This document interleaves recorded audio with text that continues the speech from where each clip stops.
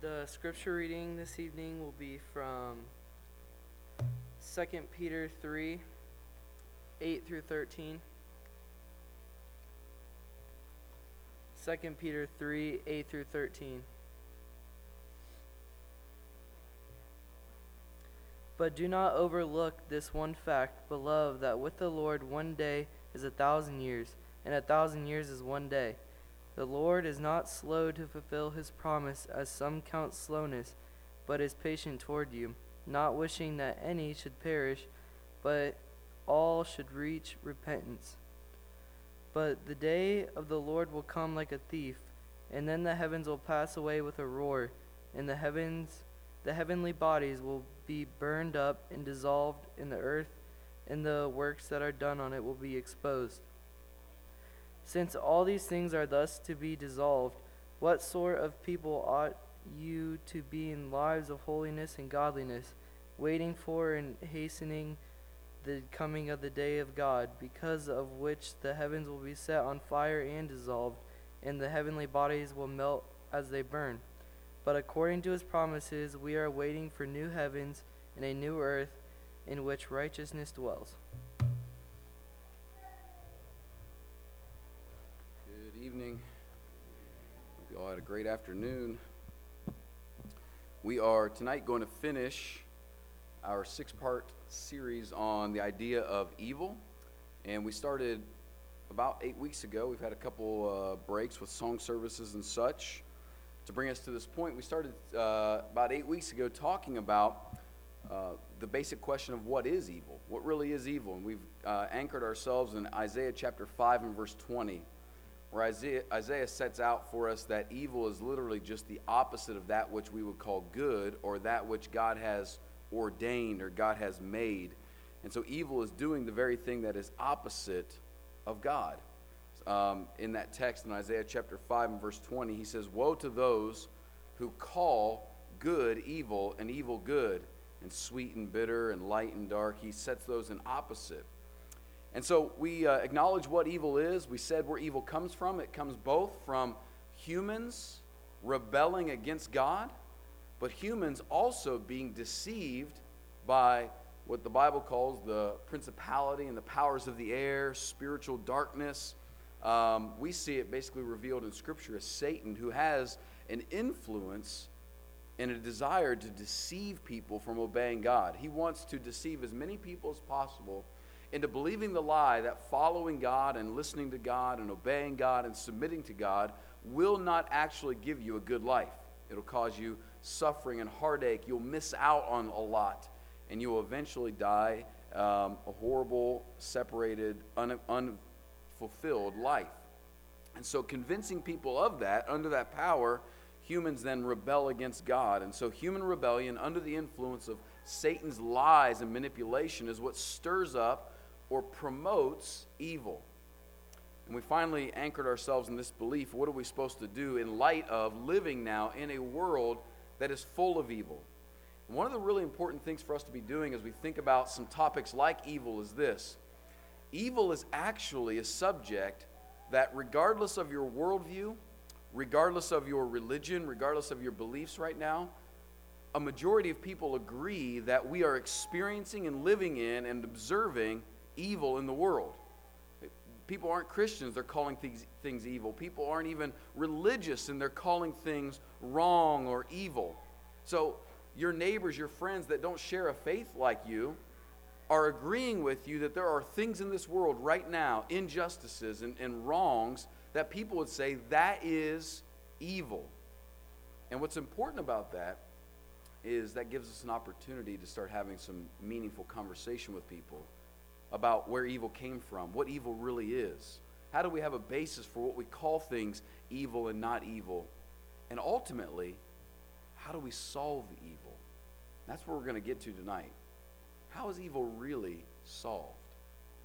And you know, there really isn't another worldview in the world that offers the solution for evil with the certainty that it offers as Christianity. And we'll see how that plays itself out tonight. But then we spent 4 weeks saying, okay, if we live in a world that is broken by sin and permeated with evil, God has given us gifts into this world to restrain evil in society so that evil just doesn't have complete and total dominance. And he started with the human, where he gave us the conscience. That thing that's inside of us that tells us this is right and this is wrong. That thing inside of us that allows us to feel guilty when we've done things that we ought not to do, and to feel satisfaction when we're doing the things that we should do. That's the personal gift that God has given every human, but we know that that gift itself can be disabled and oftentimes hardened. The second gift that God gave us to restrain evil was the family. The structure in the home where a mom and a dad could raise children to know this is right and this is wrong. But I don't have to spend much time convincing you that that gift from God is also being dismantled and eroding before our very eyes. So that's the second thing God gave us. The third thing God gave us to restrain evil in society is civil authority. In fact, governments, not just one kind, but government, when done for the sake of which God reveals in Scripture, is a gift from God. Government is intended to reward those who do right and give consequences to those who do wrong. And if the government operates that way, it will curb evil and reinforce people to do that which is right. And finally, last week we talked about the last gift or restraint that God has given us to evil, and that was His Word. And His Word, the Word of God, is not just religious instruction. It's not just religious teachings, trying to convince you to become more religious in a particular kind of religion. God's Word is a message from God to mankind, screaming to us to repent, to change, to not follow the course that we are following. In fact, Scripture revealed to us that man does not have it within himself to direct his own paths, and calls for us to follow the paths that are laid out for us by God. And so God has given us those four gifts: the human conscience, the family, civil authority, and His Word, to withhold and restrain evil as we live in an evil world. But what's the ultimate end of all this? The ultimate conclusion? Where are we going? What's the hope? Are we hoping maybe that human beings will eventually figure this thing out? That's sort of the cell of what people would call progressivism, which is little by little humans will progressively get less and less evil until we finally reach the day where evil is no more and we can just figure it out on our own. That's sort of the cell of what progressivism is. And as we see, though most certainly there are things in which we are improving, things in which we are growing, but at the same time, things are getting worse in some other areas. The Bible says that as long as there are humans, there will be people growing evil and worse and worse. I want to share with you a context passage to help us understand 2 Peter chapter 3 tonight. It's from 1 Corinthians 15, starting in about verse 20. Because you might wonder, okay, what is Christianity's ultimate explanation for how it will deal with evil? 1 Corinthians 15 gives us insight into what God and Christ are doing right now in the period of time that we still live in a world that has evil, but we are waiting for a day in which there will be no evil. So what's happening in this period of time? And 1 Corinthians 15 tells us what Christ is doing, and then 2 Peter 3 is going to show us some more details about the day that's coming when evil will finally be dealt with and how we ought to live in light of that. So let me read this passage from 1 Corinthians 15 to you. It says, "But in fact, Christ has been raised from the dead, the firstfruits of those who have fallen asleep. For as by a man came death, Adam, by a man has come also the resurrection of the dead, Jesus. For as in Adam all die, so also in Christ shall all be made alive, but each in his own order. Christ the firstfruits, then at His coming those who belong to Christ." So Christ was the first fruits in His resurrection, meaning the first one who will be of many, who will raise like He raised to a body that is transformed. He is the first one who then ascended in His body to be in the presence of God. And He was the first one to be able to do that. And He says He will be the first. And at His coming, there will be many others that will do the very same, those that belong to Jesus Christ. But what is He doing between the time of His resurrection and the time of His coming? Verse 24 says this, "At his coming, then comes the end, when he, Christ, delivers the kingdom of God to the Father." The kingdom to God the Father, pardon me. After destroying every rule and every authority and power. For he, Christ, must reign until he has put all his enemies under his feet. The last enemy to be destroyed is death. For God has put all things in subjection under his feet. But when it says all things are put in subjection, it is plain that he is accepted, who will put all things in subjection under him. When all things are subjected to him, then the Son himself will also be subjected to him, God, who put all things in subjection under him, that God may be all in all. So here's simply what he's saying, the promise of what Jesus is actively doing right now. He is actively battling those that are in power and authority and every rule that is the evil forces of this world. He is actively bringing them in subjection so that at the coming, when he comes, he will hand the kingdom of God back to his Father. Now let's go back to 2 Peter and see what that day is going to be like. You see, the Christian promise of how evil will be dealt with is not a promise that it will eventually, progressively, hopefully, little by little get better. The Christian promise is that in spite of evil and suffering in this world, you and I can be refined into the image of Christ in hopes of and looking forward to a world in which no evil will exist. So this world in which we live now, where there are restraints and evil exists, is not for naught. It's not just a throwaway world. It is in fact a time in which God, through this situation, can refine, shape, and change his people into the image of Jesus. And we are preparing ourselves for a world in which evil will no longer exist. And in the time between, when we become like Christ and evil no longer existing, is when God, through Christ, will finally conquer and destroy evil.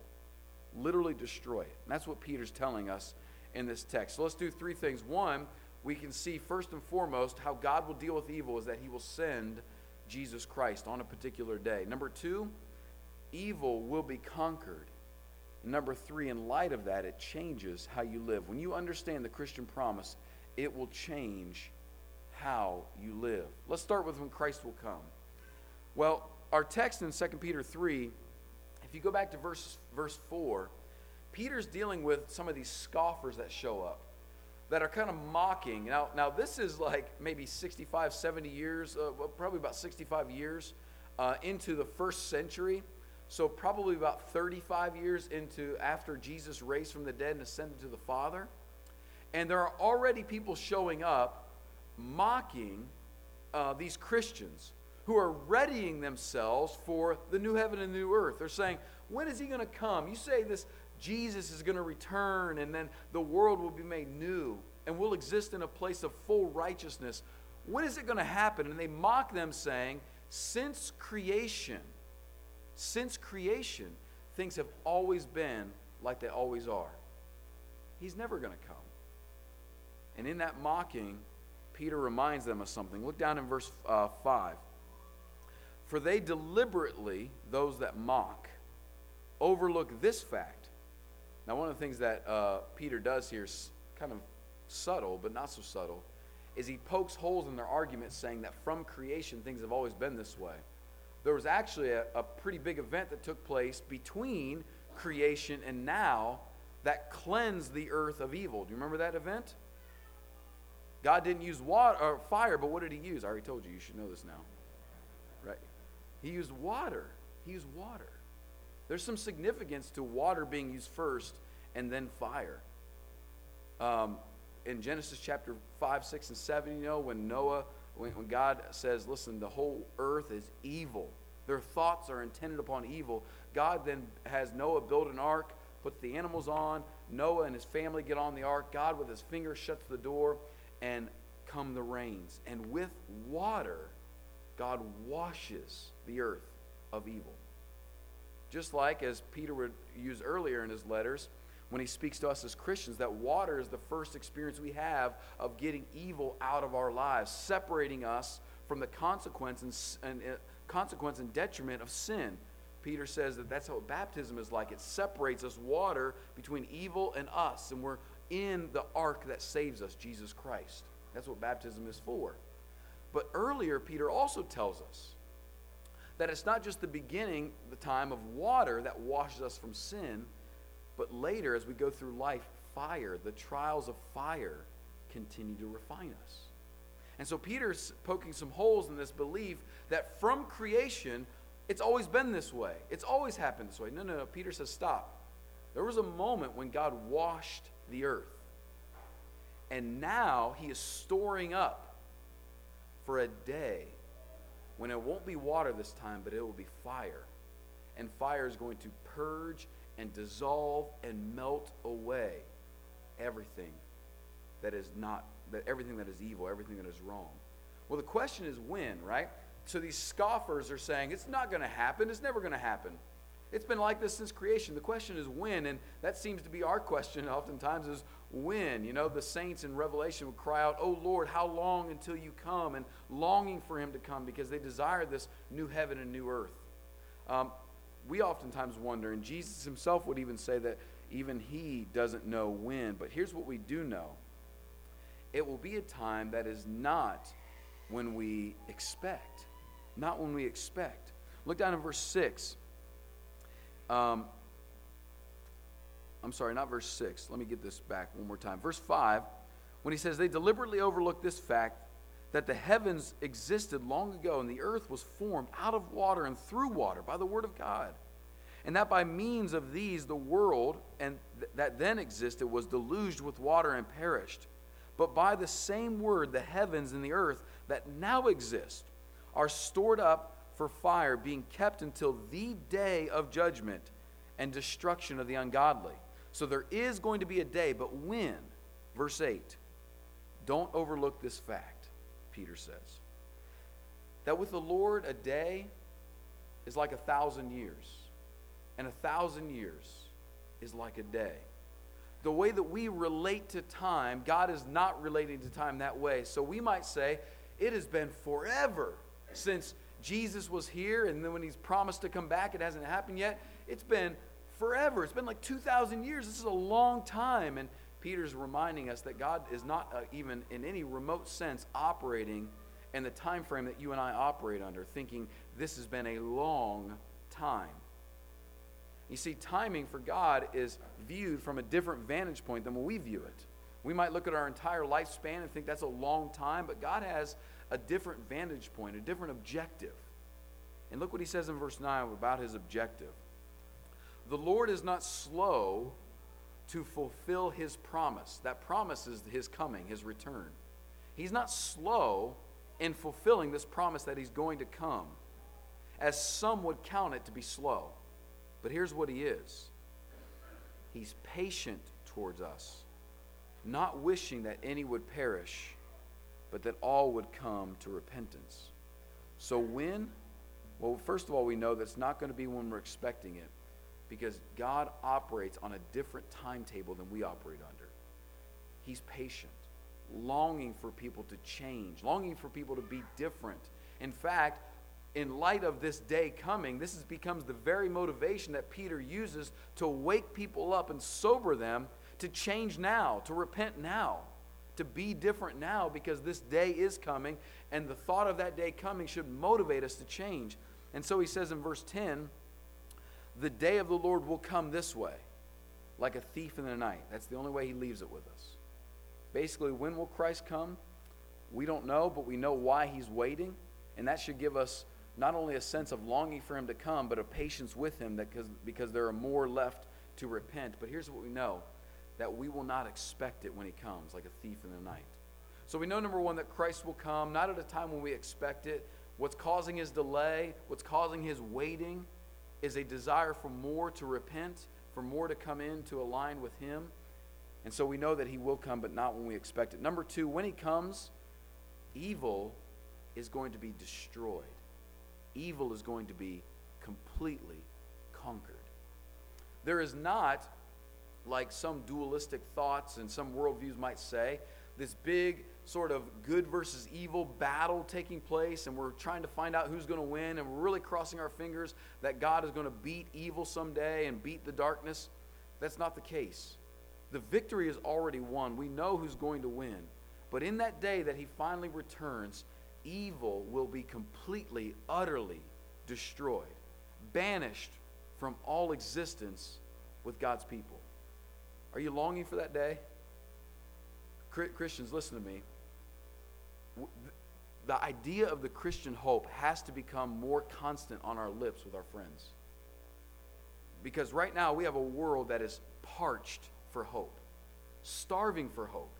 And yes, it may seem a little bit out there for us to talk about our Christian hope sometimes, but we can't just have words like heaven and someday on our lips. We've actually got to articulate what our Christian hope really is. What is heaven?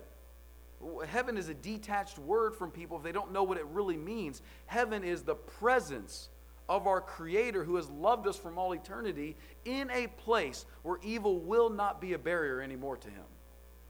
We've got to articulate what heaven really is, what the Christian hope really is.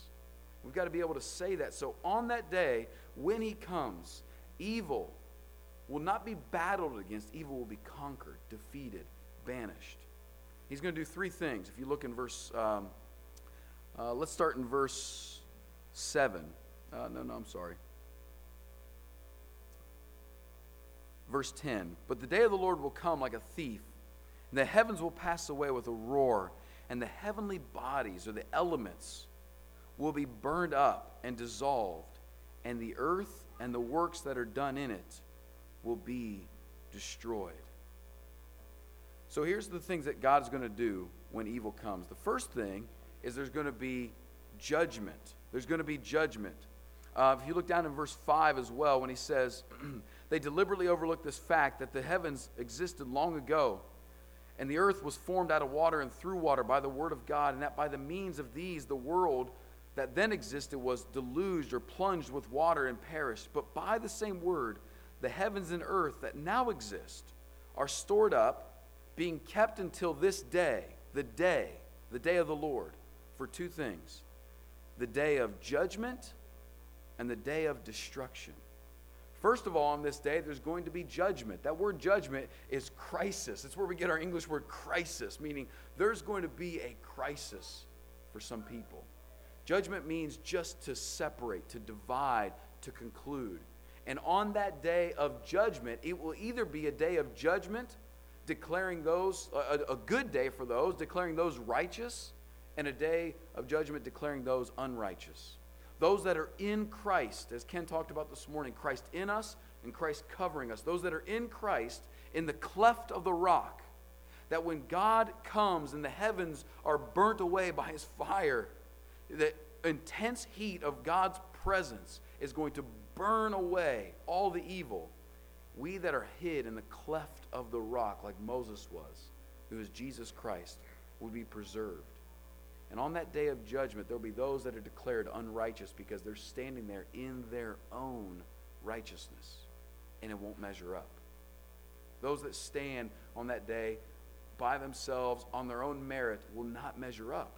But those that hide in the cleft of the rock, that are in the ark of Jesus Christ, that are covered by Him, will stand there in the presence of God and be declared right and acceptable and saved. That day of judgment is coming. The second thing we see is that there's going to be a destruction.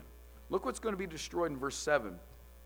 We said that those things are being kept for the day of judgment and destruction of the ungodly. Those that are ungodly, those that literally don't mirror God-like qualities. They don't look like God, that have no heart that is molded in the image and shape of God that we were always designed to be like. So that day is going to come when there will be judgment, separation, good and evil. That day will come where ungodly will be destroyed. And finally, in verse 10, as we said, that will be a day that there will be exposure and dissolving of all of the works of this world. It's kind of an interesting language that Peter uses here. A lot of it is very image-based. It gives us a lot to think about. But on that day, when the heavens, those things that separate us from God, the canopy, so to speak, is rolled away, it's removed, and God is there. He says that his presence will bring to the surface, will expose all of the evil intentions, the evil thoughts, the evil works of the world. And in his presence, those things will be utterly and completely destroyed.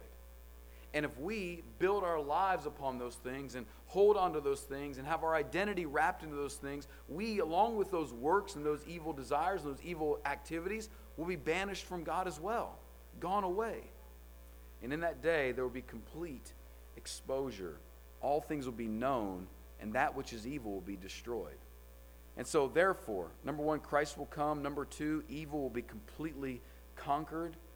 Therefore, number three, how should we live, Peter says.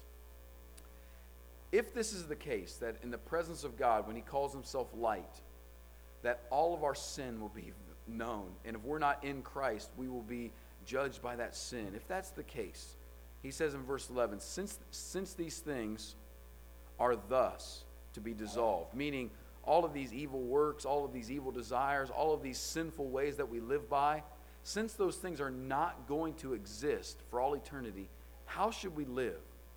And he gives us three things. Number one, we should live with eternal things, not temporal things. There in verse 11, he says, since these things are thus to be dissolved, the evil works are going to be done away with. What kind of people ought we to be in our lives of holiness and godliness? What he's saying is it's incredibly foolish.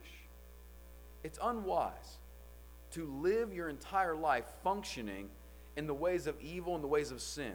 So you might think that being greedy works right now, or being a liar works right now, or being a deceiver works right now, or being judgmental and critical works right now, or whatever sin that you can come up with. You might think that that functions for you right now and it works for you right now. But what he's saying is, how foolish is that? To hold so tightly onto sinful lifestyles when you know that at the coming of God, coming of Christ, all those things are going to be exposed and then done away with. It doesn't make sense to build your life on things that are not going to last for all eternity. You won't have them. And if you hold on to them, you'll be gone with them. He's saying if that's true, if at the coming of Christ those things will be exposed and then dissolved, how should you live then? You should probably live towards eternal things, holiness and godliness. Number two, he says that we should live with this judgment day in our minds, sober-minded, aware of it. If you are in Christ, judgment day should not cause you to tremble. If you're here tonight and you are in Jesus Christ, when I say in, I'm saying he is in you, he is covering you, he is like your ark and you're inside of him, safe from the wrath and the judgment that will come, and you are protected. If you believe that you are saved because of him and you're in him, judgment day should not bring an overwhelming sense of fear to you. In fact, it should bring incitement, because it's the day that he'll separate evil from good, and we'll be left with that which is good. So we should live with judgment day in mind to keep us in Christ. Number three, he says in verse 12 that we should live with hope of what's to come. Look in verse 12. He says, waiting for and hastening the coming of the day of God, because which the heavens will be set on fire and dissolved, and the heavenly bodies, the elements of the earth, will melt as they burn. But according to his promise, we are waiting for a new heavens and a new earth. But what's so special about these new heavens and new earth? It's not new sights to see or new tastes to have or new experiences to see. What he says is ultimately what's the basis of this new heaven and new earth is this. It's the place where righteousness dwells. Where righteousness dwells. You and I need to live stable, secure, and hope-filled. Not just for the fact that this earth and this moment and this time might eventually be a place without sin, but in the world, in light of the world that's coming when Christ returns, and we're going to live in a world where righteousness fully dwells. Meaning that when we experience injustice or wrongs or evil in this world, we can be disheartened and frustrated and fight against it. but it does not rock our hope, our stability, our longevity in Jesus Christ. This new world that's coming is a place where righteousness dwells. And you know, righteousness, it's a biblical word, a very good word, a church word that has sort of become detached from how we use it in everyday life, because we don't really use the word righteousness outside of our church context. But you know, righteousness is actually the thing that every human being is longing for, whether they know it or not. Whether they would ever call themselves religious or not, every human being wants to be righteous. Because righteous is not just morally superior to others, in which we now can look down our nose at people because we're righteous and they're not. Righteous, the best way to understand righteousness is to understand it as a record of performance that makes you accepted. Now, I may have used these analogies before, but I hope that it helps. Just think if you finish your bachelor's degree, your undergraduate, and you want to get into graduate school. To apply to graduate school, those admissions counselors or officers will ask you for certain documents. Do you know the documents they want? They want to know maybe a resume, maybe some letters of recommendation, but ultimately they're going to ask you for one document. What is it? Your transcript. And on that transcript, it's going to have a certain set of numbers, divided by another number, usually 4.0. And the higher that number is, the better shot you have of being accepted by that school, right? That transcript is your academic righteousness. It's your record of performance that lets you know if you're accepted or not accepted. If you want to move up in a career, get a better job, you've got certain years under your belt, you've done certain things, and you apply for a job that's a step up or maybe out of the company, a better job, that HR department is probably going to ask you for a document, right? What's that document? Your resume. And they're going to look at that resume and they're going to say, what have you done to make you qualified or accepted for this job? That's your record of performance that makes you accepted. And the unrest that lies in every human heart goes all the way back to the righteousness we lost before God. That we know subconsciously that we aren't good enough to be accepted by the all-seeing eye. That we know that we haven't lived up to the standard of perfection. And so we do all kinds of things to numb our unrighteousness. Some of us choose to overwork, and so we can't say no. We overpromise, and we try to do everything to work ourselves, to do enough good things so that we'll be accepted. Others just out of pride and maybe of their morality, look down on others, to put others down so that they feel better about themselves. We always are trying to find ways to solve our unrighteousness because we all want to be righteous. And this world that is to come is going to be a place where righteousness dwells. And the question is, how do we get there? How do we get there? Well, the Bible says this, Paul, that there are none righteous, no, not one. We've got a problem. If there are none righteous, no, not one, and this new heaven and new earth that we all are longing for, a perfect world, says that's where righteousness dwells. How do we get there?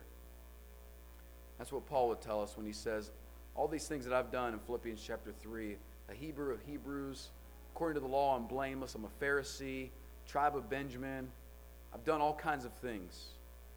But when I learned who Jesus was, my record of performance, I looked at it and thought it was like rubbish. Just so I could gain Jesus Christ. And he says this in verse 9, that what I want is to not have a record of righteousness that's of my own, but that which comes by faith in Jesus Christ. You see, when we trust him, we believe in his life, death, burial, and resurrection, and we confess that his life is better than my life, and his life was perfect and not mine, and we repent not just of the bad we do, but of the good we do to try to impress God and not trust God. When we repent, and then we're baptized into Christ, submitting to him, to become one with him, what we're saying is I trust his righteousness and not mine. And we will finally be there in a place where we'll be able to dwell with God, where righteousness dwells because we have the perfected righteousness of Jesus Christ. If you need that, you can have it. Let's stand and sing. You come forward.